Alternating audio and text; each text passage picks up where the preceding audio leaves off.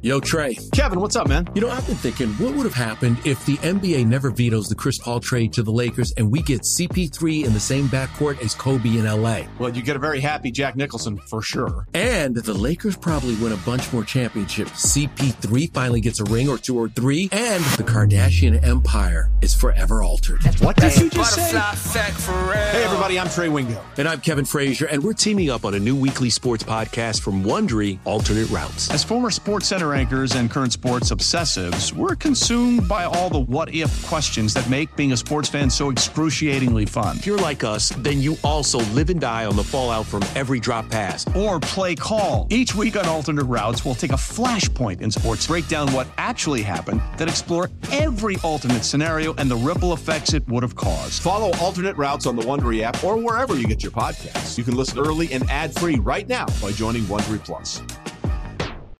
This is It's Always Game Day in Cincinnati with Lindsey Patterson and Mike Santagata.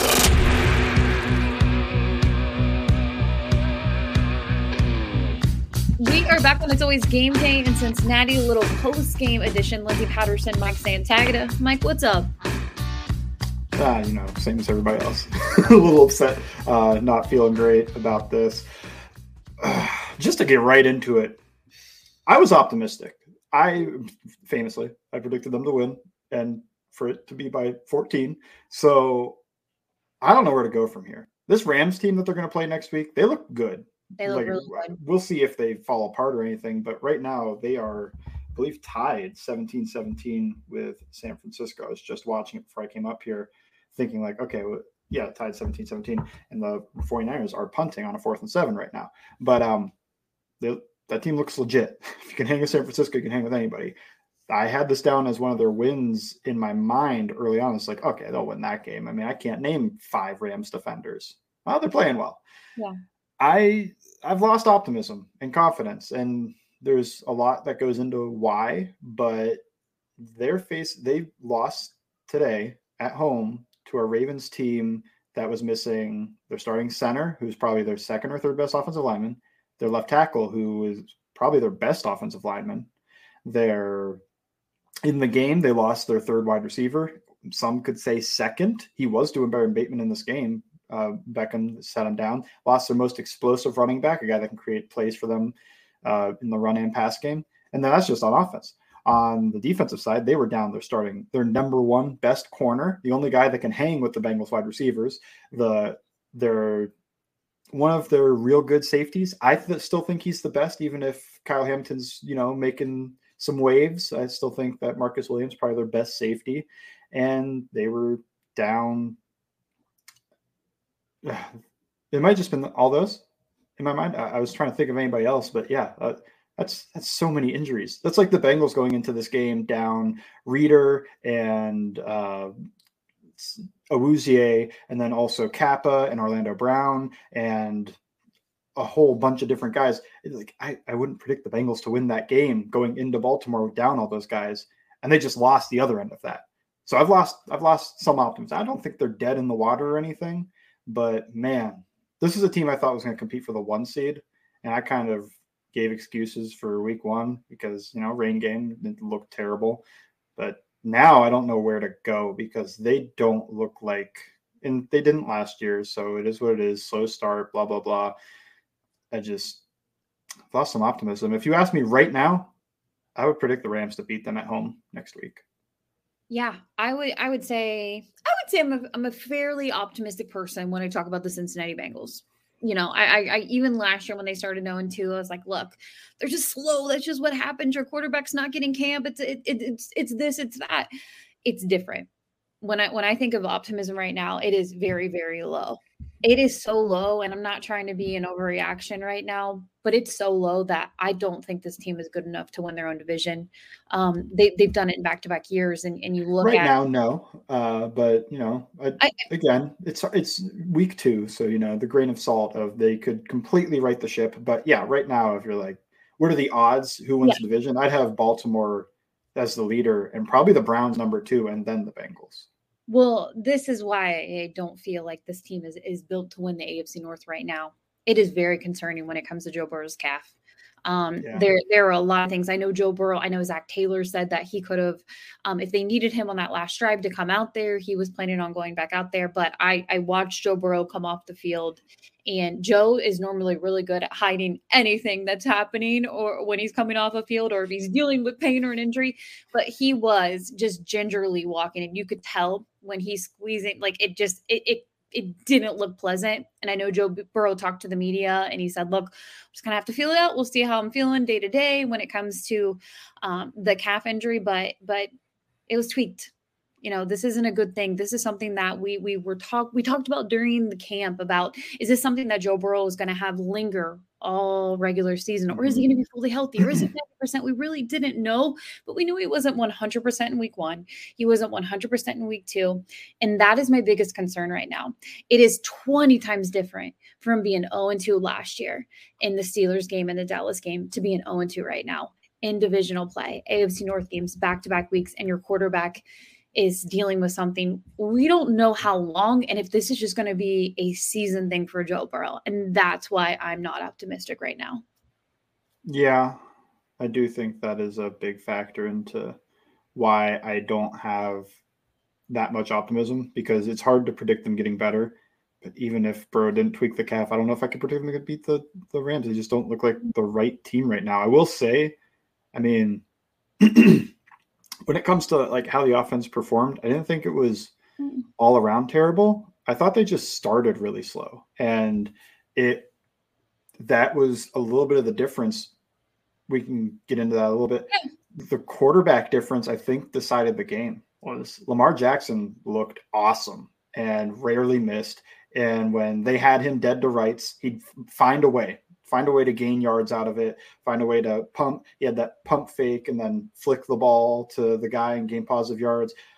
I think there were 100 different times I was yelling at the TV because the Bengals have 2, sometimes 3 or 4 guys surrounding him, and he finds a way to just not like smoke them all and pick up 100 yards, but just not go down and find a way to get positive yards out of that. And that's just not something the Bengals have right now. They get their guys in space one-on-one. I'm thinking of the Irv Smith play against cover 0, and he gets tackled instead. Like, that's the same type of opportunity where, look, you make that guy miss, and now you're getting a ton of positive yards, but the Bengals weren't making those guys miss very often. So that was an issue. I thought Lamar was better than Burrow in this game, and that could be calf related. It could just be that he was better in this game. I have him in my mind similar to your quarterback. Like, there's Mahomes kind of by himself at number 1, and then you got Josh Allen and Justin Herbert, but also Joe Burrow and Lamar Jackson. That's not in order or anything. I don't really order them. I just, in my mind, that's a guy that I'd really love on my team and could win games, but lit it up. And Burrow did not, especially early on. I just think there are so many issues on offense. But starting the game, 3 and out. In the first quarter, the Bengals defense was on the field for 10 minutes. And that's how long I believe that's how long the Ravens defense was on the field for the first half. So they really struggled getting off the field and a bunch of long drives. And some of that goes against the defense, but I just don't think the offense put them in a good spot to start. Their second drive, wasn't that the one they started at the 50? And they went run for a yard, pass for no gain, incompletion, punt. It was like, oh my God. Did you see the difference when the Bengals had that turnover? It was the next play was a Zay Flowers bomb. It's like, that's usually what you do when you get to midfield like that, the quick change, everything. You're like, okay, quick change, massive shift. Let's compound that. Let's play fake and take a shot down the field. I don't know. But I haven't seen the tape. I don't know what the Ravens were trying to do on defense, but it stifled them early on. I thought second half, Bengals offense was good, but the first half kind of ruined it. Other than the pick, that pick was just terrible. And Joe admitted it. Like, after the game, he was like, look, I need to see the field better. And that is on Joe Burrow. And look, at the end of the day, it's a difference maker when you lose a game by 3 points. They went down and scored off of that. So, we can look back at the interception by Joe Burrow. And I agree with you. Here's the problem. It's getting really exhausting starting 0-2 every year. Or not even 0-2, but just struggling. I think 1-7 in their last week 1 and 2 for the Cincinnati Bengals over the last few years. it's just getting a little exhausting. And this offense to be so slow in the first half is a difference maker. You were at home. You have a little bit of advantage there. You're dealing with a team with that has injuries in their secondary. And for me personally, I know you're going to go back and watch the tape and we'll break that down a little more on Tuesday's episode, but it just felt like they weren't taking advantage of a depleted secondary for the Bengals offense early in the first half. Yeah, no, I mean, the drive they got rolling at the end of the second quarter, it's kind of funny. It was a pass interference against Stevens, because they finally we're just going to go at that guy. Ran duo to his side and ran right at him. And then the next play, it was a completion to T. Higgins against him. And then I think he might have got pulled, because then I didn't see him come up. They went after Darius Washington a little bit. Last play of that drive was the incompletion, and that was Rocky Sin in coverage. And Rocky Sin has been their cornerback 4. So I'm wondering if he got kind of like the call up and he played a little bit better than Stevens did. But I was just surprised it took so long to get to that point, because you can do things to protect those corners. You could still attack them though. Like, find a way to isolate your guy against that guy. And they eventually did. And that was a lot of the offense. But early on, it was just like, the issue to me was early downs in the first 2 quarters, because they got to 3rd and 8 and 3rd and 9, and they didn't convert those. But you have to do better. You shouldn't be in that spot.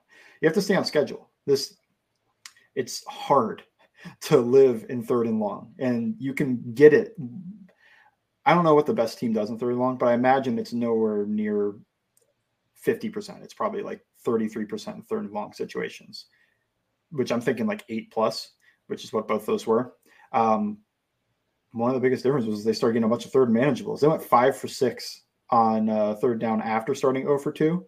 And they averaged like 2.6 yards to convert. Meanwhile, the over 2 was 8.5 yards between the 2 plays. So yeah, when you're looking at that, it's like, okay, we need to be better early on. And then they got better early on, but too little too late. Like, you're playing from behind so much, and it's tough. I thought Burrow looked a bit like himself, but I do think he was rusty.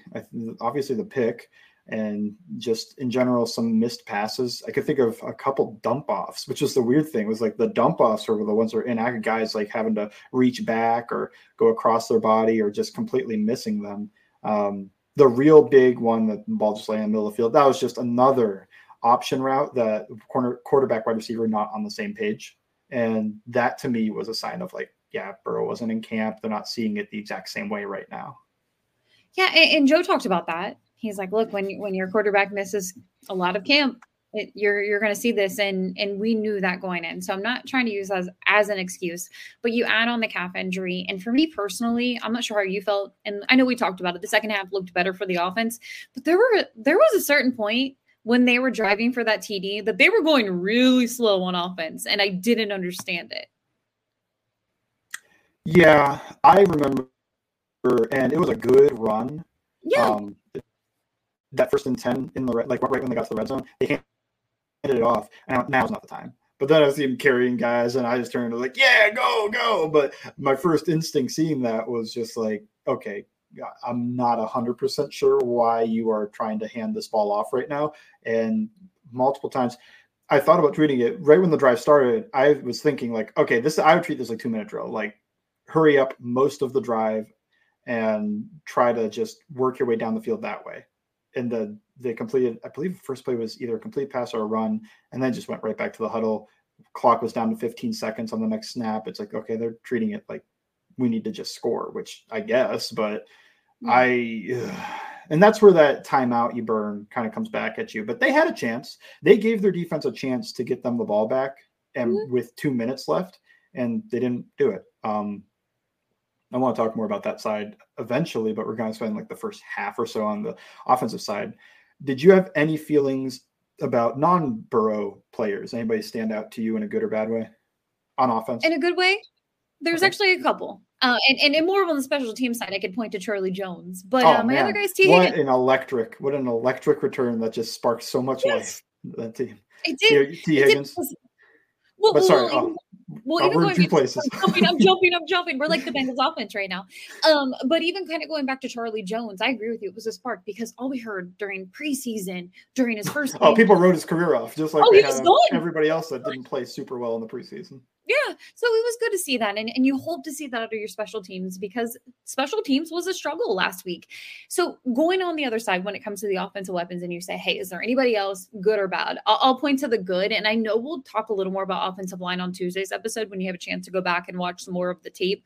But for wide receivers, it was T. Higgins. It was going to be a bounce back game for him. And I'm glad that he was able to be that target. It just feels like there's so many opportunities on the offensive side of the ball. There was a Jamar Chase catch that normally Jamar Chase catches. That would have been a touchdown. You look at Joe Burrow's red zone interception. So there was just a lot of missed opportunities on the offense, but I did think the offense did look better from week one, which it was only going to go up after that performance. After the first two drives, yeah. Yeah. The first two drives looked like week one. I went, oh no. Mm-hmm. But yep, because the Ravens started with a 7.5 minute drive, and then the offense went 3 and out, and then the Ravens are driving another 4 minute drive. I'm like, they're like, that defense is going to be gassed. They're beyond tired. Give them a shot, guys. But yeah, I think the guy you say T. Higgins, that's the obvious one. That second touchdown, oh my god, how did he get the second foot down? Like, oh, man. I don't know. He was right in front of him. Oh, right. Nice. But I was too busy thinking, how in the world are they going to get 3 more points at that time? Yeah. The first one was just a dunk classic, but the second one I was like, oh my god, that's why he's going to get a giant bag whenever he finally does get his extension. Hopefully from the Bengals. I think another guy that stood out in a positive way was Joe Mixon again, and just like he looks healthy, man. He looks healthy. He's powerful. He's got a little bit of elusiveness to him. He's staying on his feet through contact. Like, I feel very good about my take all offseason that he might bounce back because I think he was hurt for a lot of last year. He's been healthy and he's looked awesome. And I thought he was probably top 10-ish, maybe. Yeah. I think some people were, and maybe could have included me, trying to sneak him into that top 5 2 years ago because he was awesome. It's like he doesn't turn the ball over. He's very efficient. He's strong. He runs like he's like a coach's running back in my mind, where he usually makes the right decision. He runs, through contact, and he holds onto the ball. That's really what coaches want. Some of the guys like the Alvin Kamaras of the world, that's awesome and doing all that. But sometimes I feel like coaches are probably like, come on, let's just keep gaining out these 6-yard gains. And that's kind of what Mixon's able to give him. But when he stays on his feet, runs through contact, it's great. I think he's a very bright part of the offense so far. But to the other side, is there anybody you were disappointed in how they played? Well, when you think of the other side of the offensive line right now, I think it's going to come back to just seeing more of those reps, because I'm watching the game live and I want to see the offensive line. I want to see how much time Joe Burrow had. I know Jonah was getting a few, there was some criticism on Jonah Williams. So I thought that sack was on Burrow, by the way. Did you? Pressure might have been on Jonah, but Burrow stepped up into the offensive line. Like, can't get rid of the ball, man. Yeah. And you could argue it's on Jonah. When I first saw that, I thought like, he just ran into his offensive line. Maybe if the calf's healthy, he rolls out to the right, because Clowney lost contain, and maybe one of the defensive tackles was kind of coming over for that. But it felt more to me like Clowney gambled around the outside, missed the sack, and then instead of Burrow kind of rolling right, which he did a lot of this game, so I'm not saying that he can't do it, he kind of went up into the offensive line. And then I think the eyes dropped because he ran into his offensive lineman trying to keep his eyes downfield. Like, okay, where is everybody right now? And then got sacked. And I think we could probably say the same thing about Cordell Wilson. It hasn't been a good first 2 weeks for him. It hasn't. And I'm not trying to put this on the offensive line, because it's okay to criticize the franchise quarterback. It's fine. He's getting paid a lot of money to be the franchise quarterback. But at the same time, there are a lot of things with this offense. And I know a lot of people want to point at the preseason. They should have been out there during preseason. It's going to be a difference maker if you do not have your quarterback out there with your offensive line and your wide receivers. You need a Joe out there. So when Joe isn't ticking, this offense isn't made to be okay. Joe is the reason that it works. And when Joe is off, it doesn't. And I don't even want to put that on the offense in this game, because I know a lot of people are like, oh, it's offensive line, it's Joe.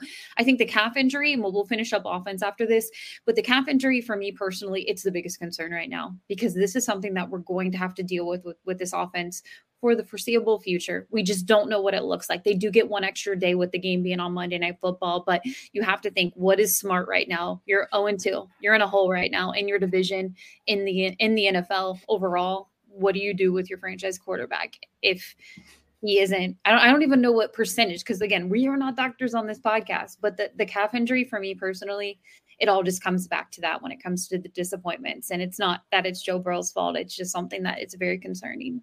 Yeah, I know my thoughts on the calf were basically the team doesn't seem to have much of a reaction, so I don't have much of a reaction. Now I do have a little bit of a reaction. It's like, okay, doesn't seem good. No, it doesn't seem right. I still don't know if that's the reason why he played poorly for some of this game and great for some other parts of the game. I think that might be more rust than anything. And I thought he did look legit good for a lot of the game. And a lot of the stats, like, his EPA per play, everything's going to go down because of one decision and that interception, because that took at least 3, possibly 7 points off the board. I think it was on first or second down. It wasn't a third down pick. And either way, you don't throw those picks in the red zone. Tough. I think we are at the point where I was a little lower on Irv Smith this year. And we may be now at the point where, yeah, that's probably where we should be, is he's probably not a receiving upgrade over Hayden Hurst and CJ Uzomah. And he's not a blocking upgrade over them for sure because of his size.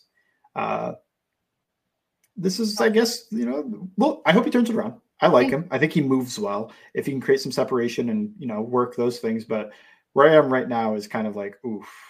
Could this be not a giant one, but just a slight whiff in terms of trying to find that 1 year rental tight end?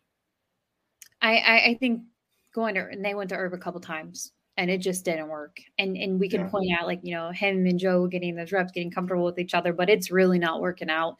And there's no excuse though. I mean, maybe we feel different if he gets his second foot down on that first target down the field, but he did a good job getting open on it.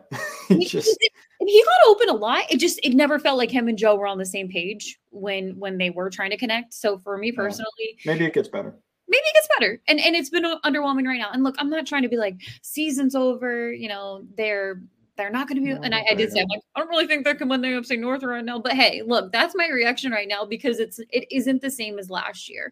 You're 0-2. You have I would say, a pretty hot Rams team coming into Monday Night Football to pretty much prove everybody wrong. When everybody's doubting them, who do they have on their team? They still have a lot of playmakers. And Matthew Stafford, to a lot of people, is a top 10 quarterback in the NFL. So you have that coming around the corner. Like he is. So offensive-wise, we'll stay there. We'll flip over to the defensive side right now. But look, it's okay to criticize Lou. It's okay to criticize the defense, because we can do that with the franchise quarterback on the offensive side. We can tell Zach Taylor he's not doing a great job when it comes to calling plays. But on defense, they struggled today. They struggled hard. And my first thought was this was supposed to be an advantageous matchup for their defensive line against a very beat-up Ravens offensive line. Not much taken advantage of. The only thing I can think of was Reeder drawing 2 holding penalties on back-to-back plays. And other than that, like, what big plays does this defensive line make? I saw one-on-one opportunities for Trey Hendrickson against Patrick McCarry, and he didn't get home. And I'm like, man, that is a matchup you have to win. When you get that one-on-one, you got to run through him and get to Lamar. And maybe watching it back, it'll be something like, well, Lamar, he did affect Lamar, but Lamar was just, got out of that and ran for 5 yards or 10 yards or something, because he seemed to do that a lot this game, or maybe just went and made a play out of structure. But my first thought watching was, oh, that wasn't great. And then to go with it, there was, the run game for the Ravens. Every short yardage situation felt like they were just going to be able to mow them over and pick it up. Every early down, this Ravens offense was rarely in 3rd and long, because they stayed on schedule and they ran the ball down their throats on early downs. It's tough. Like, that was the most disappointing thing for me. Yeah. I think everybody is available for criticism. I think in this game, it's hard to find guys who played well, because I can think of plays from every single guy. I'm like, man, I didn't like that. At all the corners. And I feel like we don't. I feel like this fan base doesn't keep the same energy for some guys as they do others, because anytime Nick Scott missed a tackle or was near a play that got thrown to a guy around him, it was like, he's trash, get him off the field. Came to the brick, got toasted today. He did. He had a holding penalty, 2 holding penalties, right? One was Odell doing his thing, so I'll let that slide. Still had a different one. He had another holding penalty that was absolutely legit against Zay Flowers. Got toasted down the field by Zay Flowers.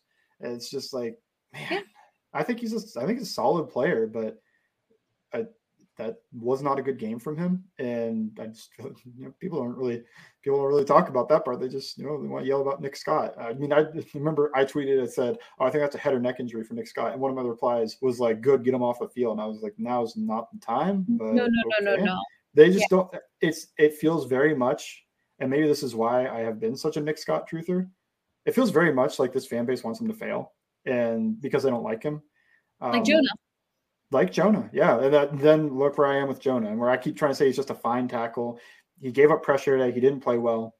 I think the sack could have been at least 50% or so on Burrow, but both these guys, it feels like the fan base wants them to fail. And it's not, you're allowed to criticize anybody, but be fair with it. That's all I think is like, there's a difference between normal critique, and then there's the other side of that, which is kind of the unfair.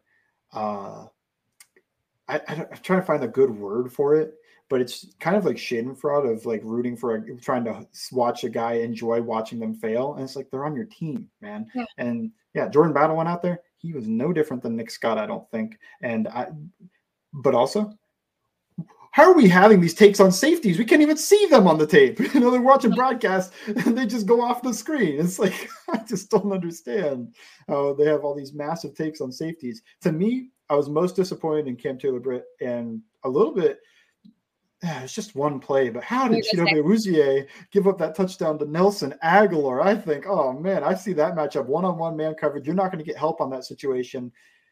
That gave me the very slightest alarm bell of, I'm not sure his athleticism right now is where it was before the injury, just because Nelson Aguilar is really fast, but I feel like past Cheeto would have been over the top on that, or at least been in a position to make a play on it. I agree with you there. I think you can look at the corners right now and be like, that was a very disappointing response. When I see that on the highlight of Cheeto getting beat, it's very disappointing, but I agree with you. When it comes to rep counts, ACL, how do you feel his speed? And be patient with him. I know. Yeah.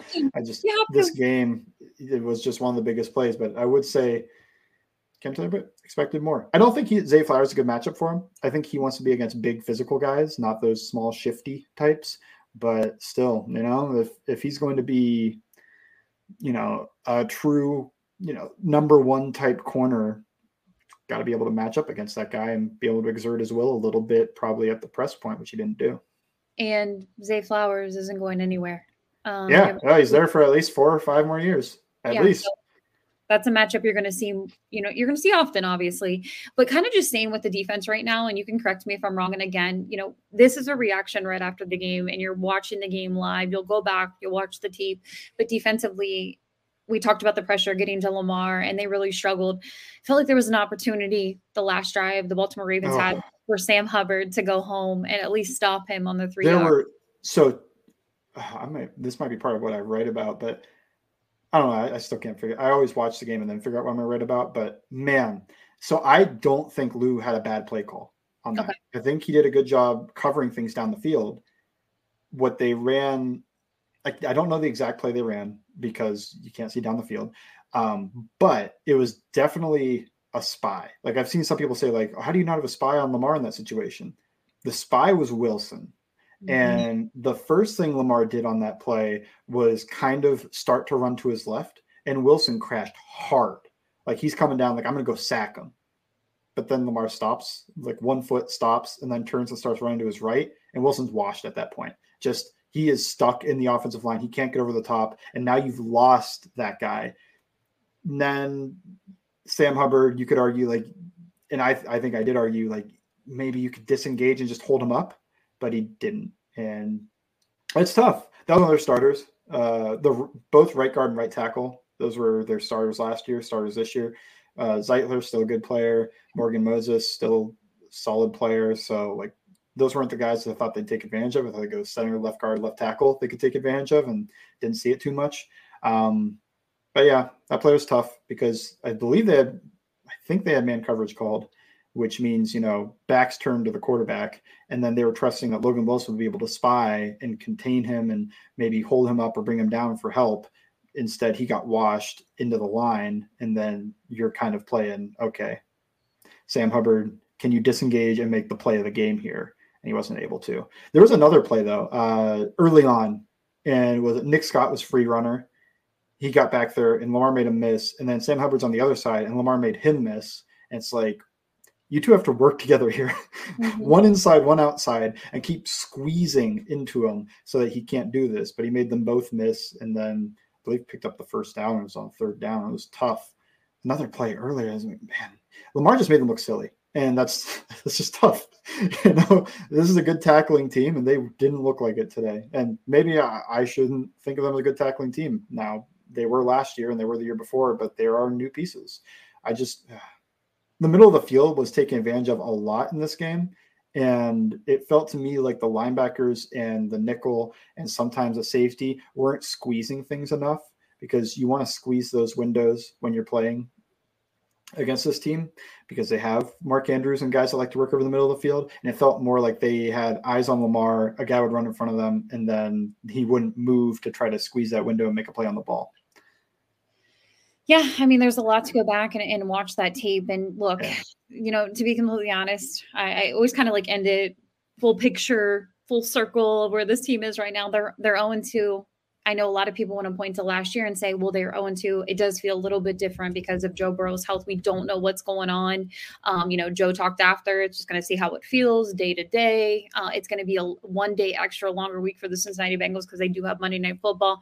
But the biggest thing right now is you got to look in your mirror. It doesn't get easier for you. You have a Rams team coming to town, a Titans team who's currently rolling right now. They beat the Chargers. They did. So yeah. I mean, it is. I mean, it sounds silly, and I know people are like, "Oh, we understand," but it's hard to win in the NFL.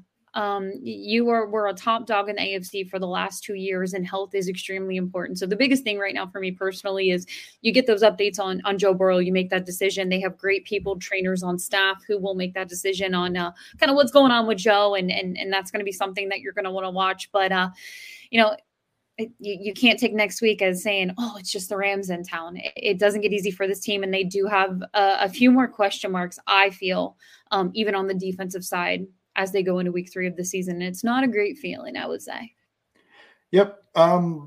Last point for me is 4 winnable games coming up. I know this Rams team is good, and I said at the top I would probably pick them if they played tomorrow. I'd pick the Rams over the Bengals just because of Burrow's calf and how the Bengals have started this year. Yeah. They're legit. But if you can beat them, I mean, you got the Titans who are sneaky. I think I've always thought of them as kind of sneaky. Mike Vrabel's always going to be in it. But then the Cardinals and the Seahawks. The Seahawks are also a solid team. I believe they either beat or kept up with the Lions today. Can't remember. They won in overtime. Oh, okay, there we go. Okay, so none of these teams are bad, but these are winnable games for a team. If this Bengals team is what we think it is, these are winnable games. Can you go 3 out of 4? Because if you are less than 3-3, and then your next 2 games are San Francisco and Buffalo after that, that's hard. That is not an easy. You could be 3-5, and that would be tough. And still have to play the Chiefs, and still have to play the Jaguars, and still have to play the Ravens and the Browns again. So that would be a rough spot to be in. But hey, week by week, I'm just kind of looking ahead a little bit of like, I think if it was me, I'd want to be at least 3-3 going into those 2 tough games. So if you split those, you're 4-4, and that feels okay, rather than going into that game 2-4 and hoping to turn your season around against 2 tough opponents. Yeah, 100%. And we'll see what happens next time we talk. Will be Tuesday, a chance to look at the tape, a little more of a breakdown on the offense, defense, and even special team side on It's Always Game Day in Cincinnati. Make sure you're following along. Bengals_Sands. You can follow me at Ellen Diaz Patterson. And thank you for listening to It's Always Game Day in Cincinnati.